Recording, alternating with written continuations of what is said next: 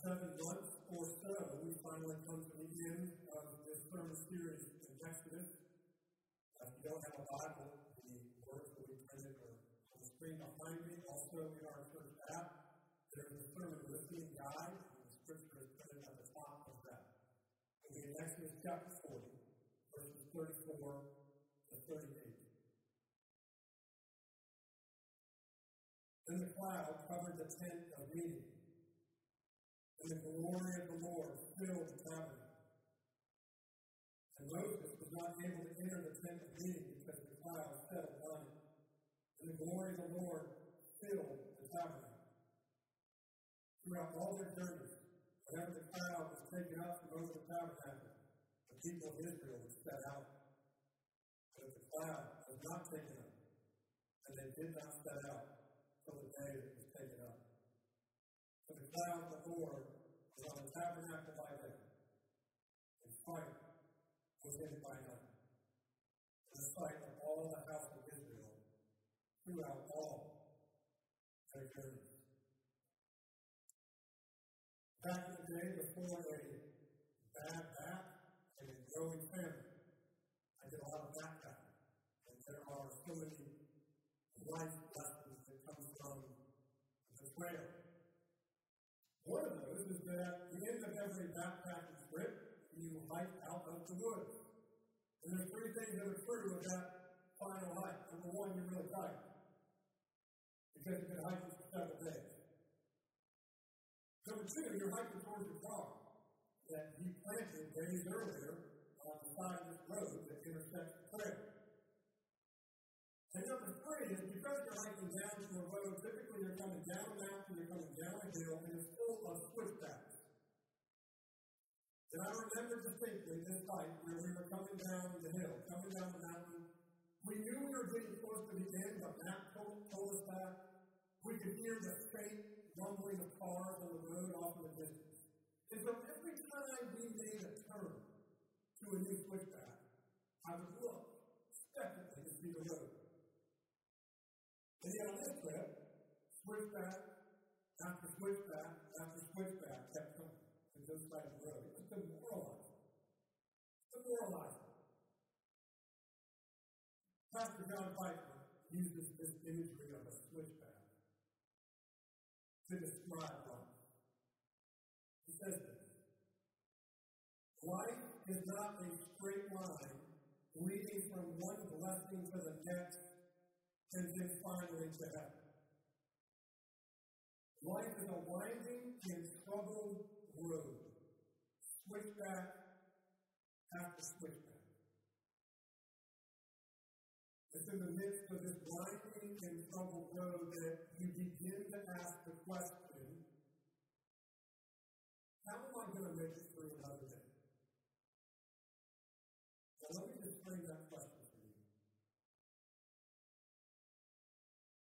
You are either asking that question currently,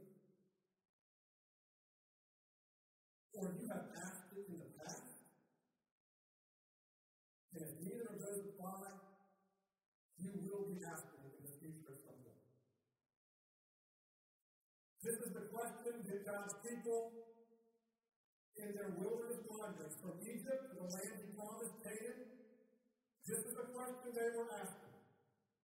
And we know it because they were grumbling and complaining during their journey through the wilderness. They had so many switchbacks. In fact, if you look at the map of Israel's journey through the wilderness, it is circles and switchbacks and wanderings. It is a mess.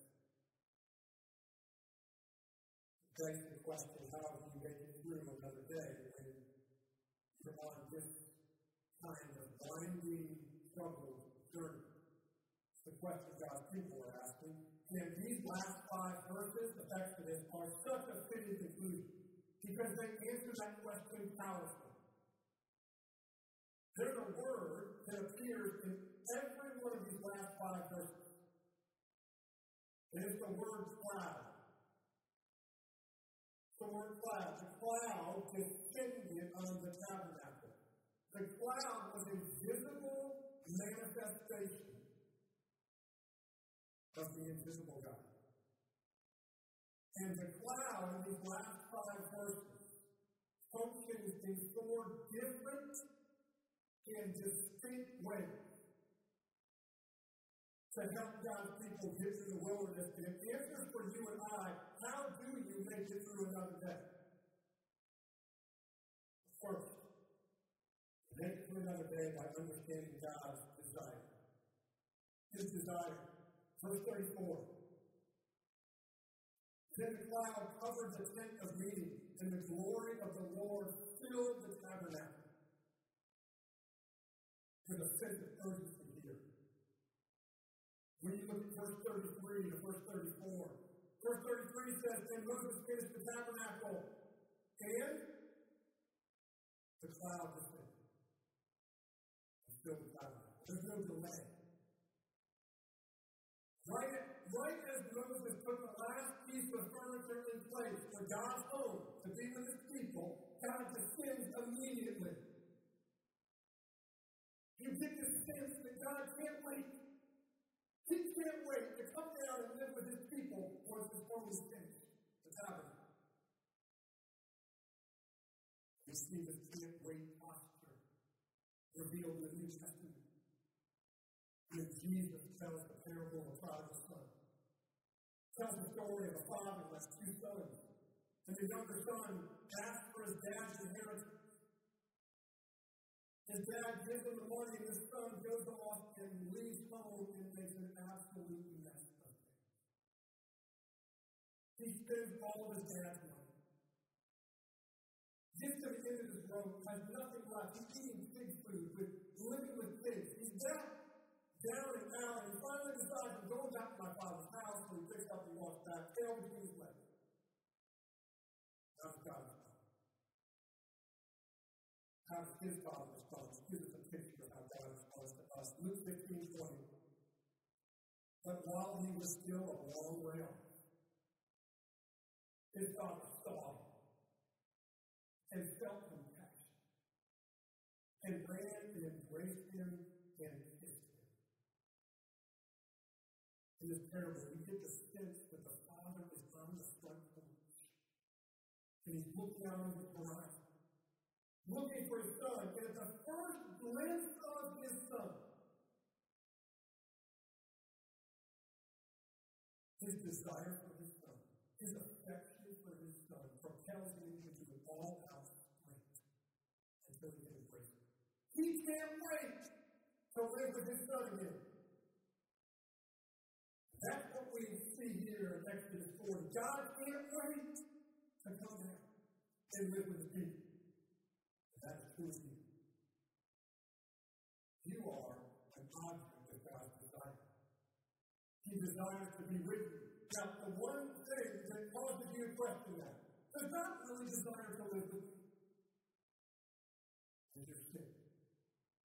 Your sin casts doubt on that. And yet what we see with Israel here, and God is, he can't wait to come down and live with them in the tabernacle. What have they just done? Several chapters earlier, they had just built a golden calf and worshipped him. They took God's gold that he had given in a plunder out of Egypt, the precious gift of God. They used it to go build a golden calf to worship the false god. The prodigal son takes his father's money, his precious gift, and goes and spends it on false gods. And yet that doesn't change God's desire.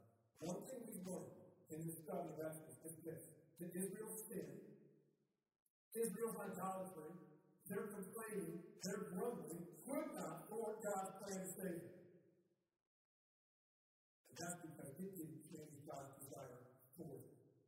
Nor does your sin change God's desire to be with you, to live with you. We live in a world of rejection. Some of you have been rejected by friends, rejected by a friend, and you've been rejected at school.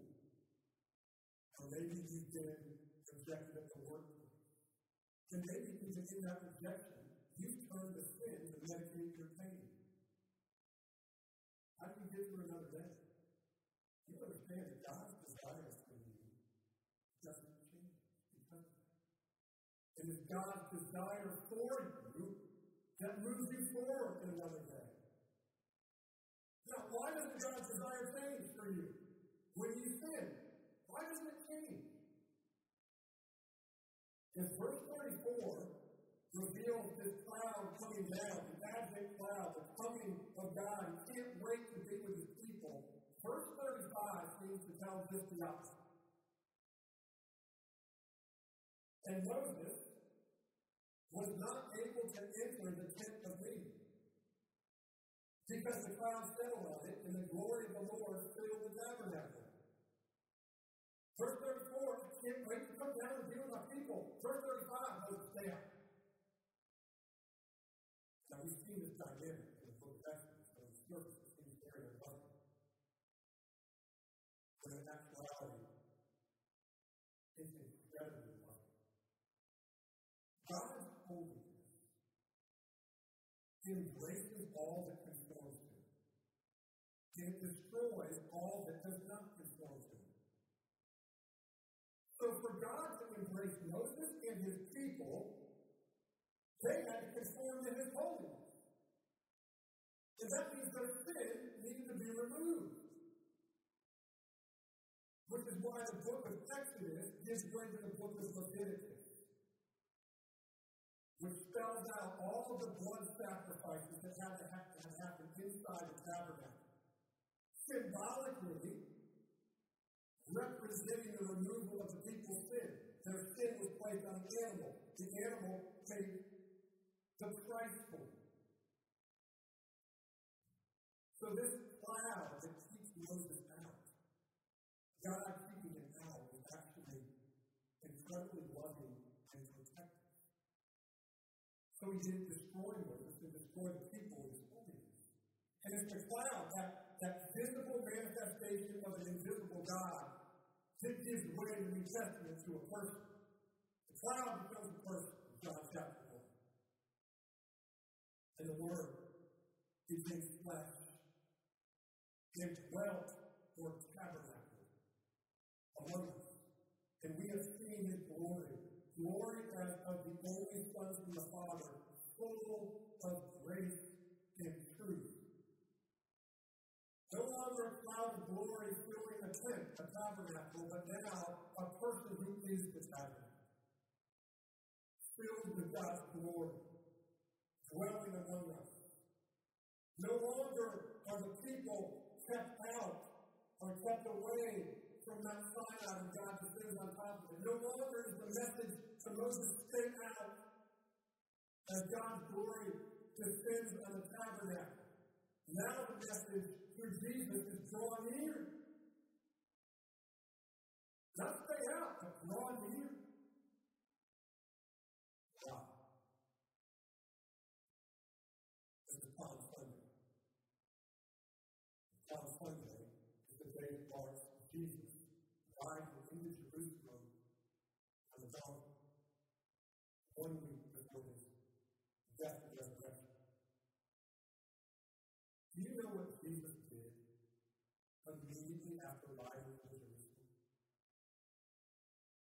The first thing he did was to cleanse the temple, the permanent tabernacle. Because the temple, which was God's dwelling place, had become a cesspool of sin and idolatry. And so he cleansed the temple and he said, destroy this temple in 3 days, I will raise it up. He was speaking of his body. Because a week later, he would cleanse the cesspool of sin and idolatry in the human heart. And he did that by draining the cesspool of sin from the human heart and pouring it into himself. He became sin, knowing the sin. And he died in your place. So that the God of the universe, the God who created you, could come down and live with you without destroying you. God loves you. His love came at a great cost. His desire to be with you found reality or will reach fruition at a great cost. Not a cost to you, but a cost to him. His love's cost. God's love is not some sanitized, syrupy, ooey-gooey, Hallmark, best foot forward on Facebook, cheesy, romantic, white picket fence, American dream kind of love. So God's love is the perfect man who did nothing wrong. Who sweat, who bled profusely, who gasped for breath, who suffocated, and who died on the cross for you and me. That's love. And that's God's love for you. How do you make it through another day? Certainly not by pretending everything is okay. Certainly not by minimizing your suffering and what's going on and saying, well, it's really not that bad. No, you make it through another day not by pretending it's not bad, by looking at the suffering of Jesus and seeing that he was forsaken at the deepest possible level. And that he was forsaken in a way you and I will never have. Jesus never asked you to suffer like he did. His suffering is unique. But the hardship he does bring to your life, and the suffering he does bring to your life, he can therefore completely identify with, and comfort you and help you.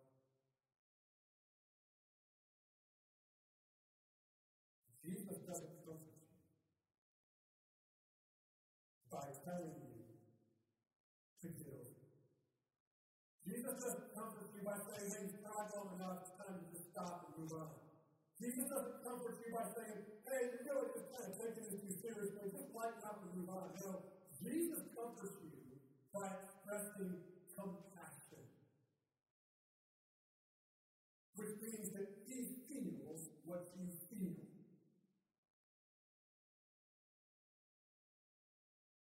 And he enters in with you, and he sits with you in the suffering and the hardship. And he loves you right in the midst of it. How do you make it through another day? By understanding God's desire, by understanding God's love. Next, by understanding God's leadership over your life. Verse 36. Throughout all their journeys, whenever the cloud was taken up from over the tabernacle, the people of Israel would set out. But if the cloud was not taken up, then they did not set out till the day that it was taken up.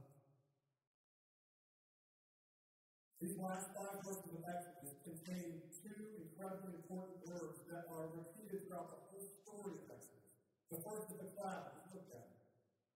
But the second word is a Hebrew word that as a verb means to set out. As a noun, it means journey. Israel was on a journey from Egypt to the land God promised, which was Canaan. And Hebrews chapters 3 and 4 tell us that the journey of Israel from Egypt to Canaan and all that went on in the wilderness is parallel to what we experience today, what the church experienced on the journey from salvation in Christ to new heavens and new earth. So what do we learn from Israel's journey throughout the wilderness? Well, we learned that they were led, and that they were led with purpose. Like when the cloud picked up and moved, they moved. When the cloud stayed put, they stayed put. In other words, when God moved, they moved. When God stayed put, they stayed put. They were led. He didn't rescue them out of Egypt for them to do whatever they wanted to do. He rescued them out of Egypt for a purpose.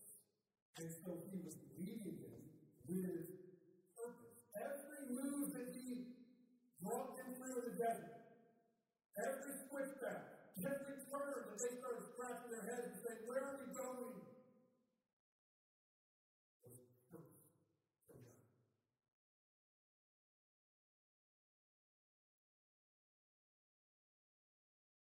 Israel left Egypt quickly. If you were to look at when they left Egypt and look at I said it earlier, their journey to Canaan, and you look on a map at their journey, it would not scream purpose. It would scream, they didn't know where they were going. And it was God leading them with purpose. A 2-week journey from Egypt to Canaan, straight shot, became a wandering 40-year journey. And we as Westerners, and particularly Americans, struggle with that because there's a value in American culture that we cling to. And that value is efficiency. The efficient journey was 2 weeks from Egypt to Canaan. The completely inefficient journey was the journey they took. But that's because God committed with purpose, not just to get them from Egypt to Canaan, but to get them to Canaan as changed people. And so getting Israel out of Egypt was quick. But getting Egypt out of Israel took a long time. God leads with purpose. He's leading their life with great purpose. Every detail of your life that has you strapped in your head, going, I don't know where this is going, is being done with great purpose by God. Even when it doesn't feel like it. I shared this before, but Oxford philosopher Basil Mitchell tells this parable that really gets at God's leadership of our lives, even when we can't see what He's doing. It's called the parable of the resistance leader. He says, imagine that you are in German-occupied France in World War II. And you want to join the resistance movement against the Nazis. And so in a local bar, late at night, a stranger comes up to you, and he introduces himself as the resistance leader of the movement. And he explains to you what the requirements are to join this resistance. And after doing that, and to assess his trustworthiness, he says at the end, he says, but if you join, your life will be at risk. And this is the last face-to-face meeting you're going to have with me. And after that, you will receive orders, and you have to follow those orders without question. And even sometimes completely in the dark about the whys and wherefores of the operation. He asked, is that worthy of trust? Because sometimes the resistance leaders do the obvious. Like he's helping the locals. He's praying. But other times the resistance leader is not doing things that are so obvious. He's dressed in a Gestapo, Nazi uniform, arresting the locals. But unbeknownst to you, he's arresting them and then out of sight releasing them so they can escape the Nazis. But the resistance leader is to be trusted, even when you can't see it. Basil Mitchell goes on to say that after the war is over, that's the only time that all the secrets are revealed. Everything that's happened makes sense. But that only happens at the end of the war. Os Guinness, in reflecting on this parable, says this: the parable of the resistance leader is an apt picture of the dilemmas of faith in a fallen world. And then he says this: evil is not a problem because God is too small, though doing his best. But because God is so great that we cannot be expected to know what he is doing. How do you make it through another day? You look at Jesus, who died, who rose, who ascended, who's at the right hand of God. You look at Jesus and say to the Father, Father, I don't understand what you're doing right now. But I trust you're good. I trust you're on my side. And I trust you do everything with great purpose. Make it through another day by understanding God's desire for you, His love for you, His leadership over your life, and finally, God's faithfulness. Verse 38. For the cloud of the Lord was on the temple by day, and fire was in it by night, in the sight of all the house of Israel throughout all their journeys. But the emphasis here is that the cloud, that visible manifestation of the invisible God, was in their midst all the time. It was the permanent reality at the center of their lives. It affected their lives, it affected their schedule. Everything orbited around this cloud that was at their center. Now, you hear that and go, that must be nice. Right? I mean, a visible, tangible cloud. You look at a falling cloud. Where's the cloud today? But there was a cloud. His way of the person of Jesus. It is the visible manifestation of the invisible God. But you say, but Jesus died, rose, ascended, and now he's out of sight. Where's the cloud today? Well, Jesus has left you his word. And he's left you his spirit to help you understand his word. The scriptures are the story of our world from start to finish. The scriptures are the story of how your story fits into God's bigger story. The scriptures reveal that God has never broken one of his promises. That he's been faithful to every one of his promises.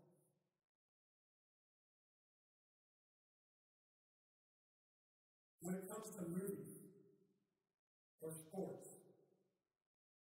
and someone begins to tell you the end of a movie or the end of a game that you haven't seen, what do you say to them? Stop! Please don't ruin the ending for me. Please don't ruin the ending. And yet in life,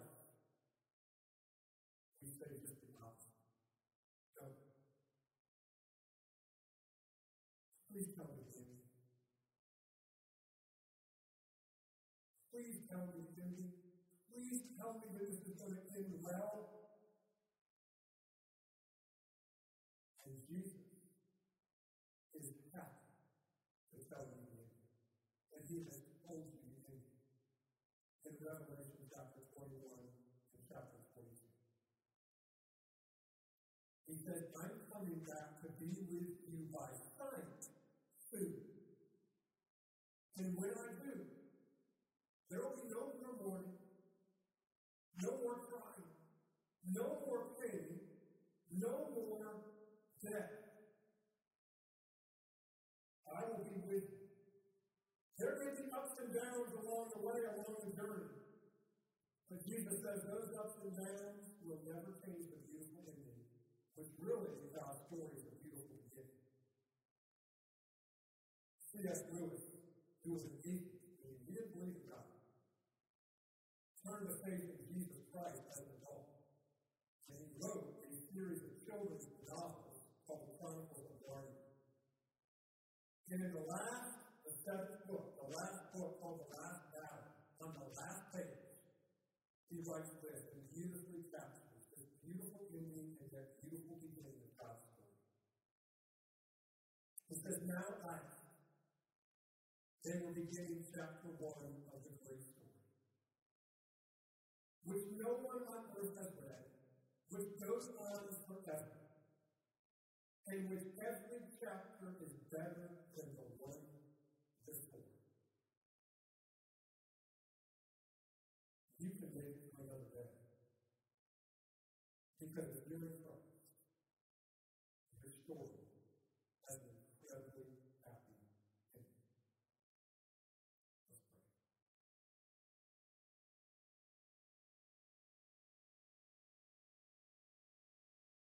Father. We confess that this is a hard work. We confess that this journey is difficult. We confess that the tears that you know well that we have shed morning and night over seasons of this journey.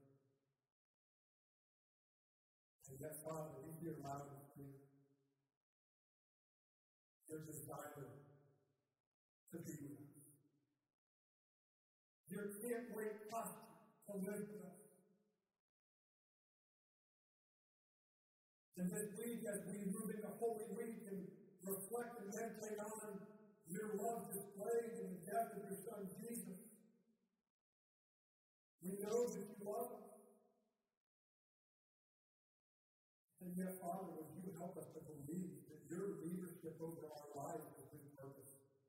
Every last detail of our lives that oftentimes leave us scratching our heads and wondering what is going on, that we would trust that it is your leadership of our lives, our families, to transform us, to change us, to prepare us for that last day. That Jesus, when you come back and we see you by sight, and all of this pain is gone. We get chapter 1 of the great story of eternity. And you have it in yours. So, Father, would you fill our hearts now with thanking you? To sing as people who have been saved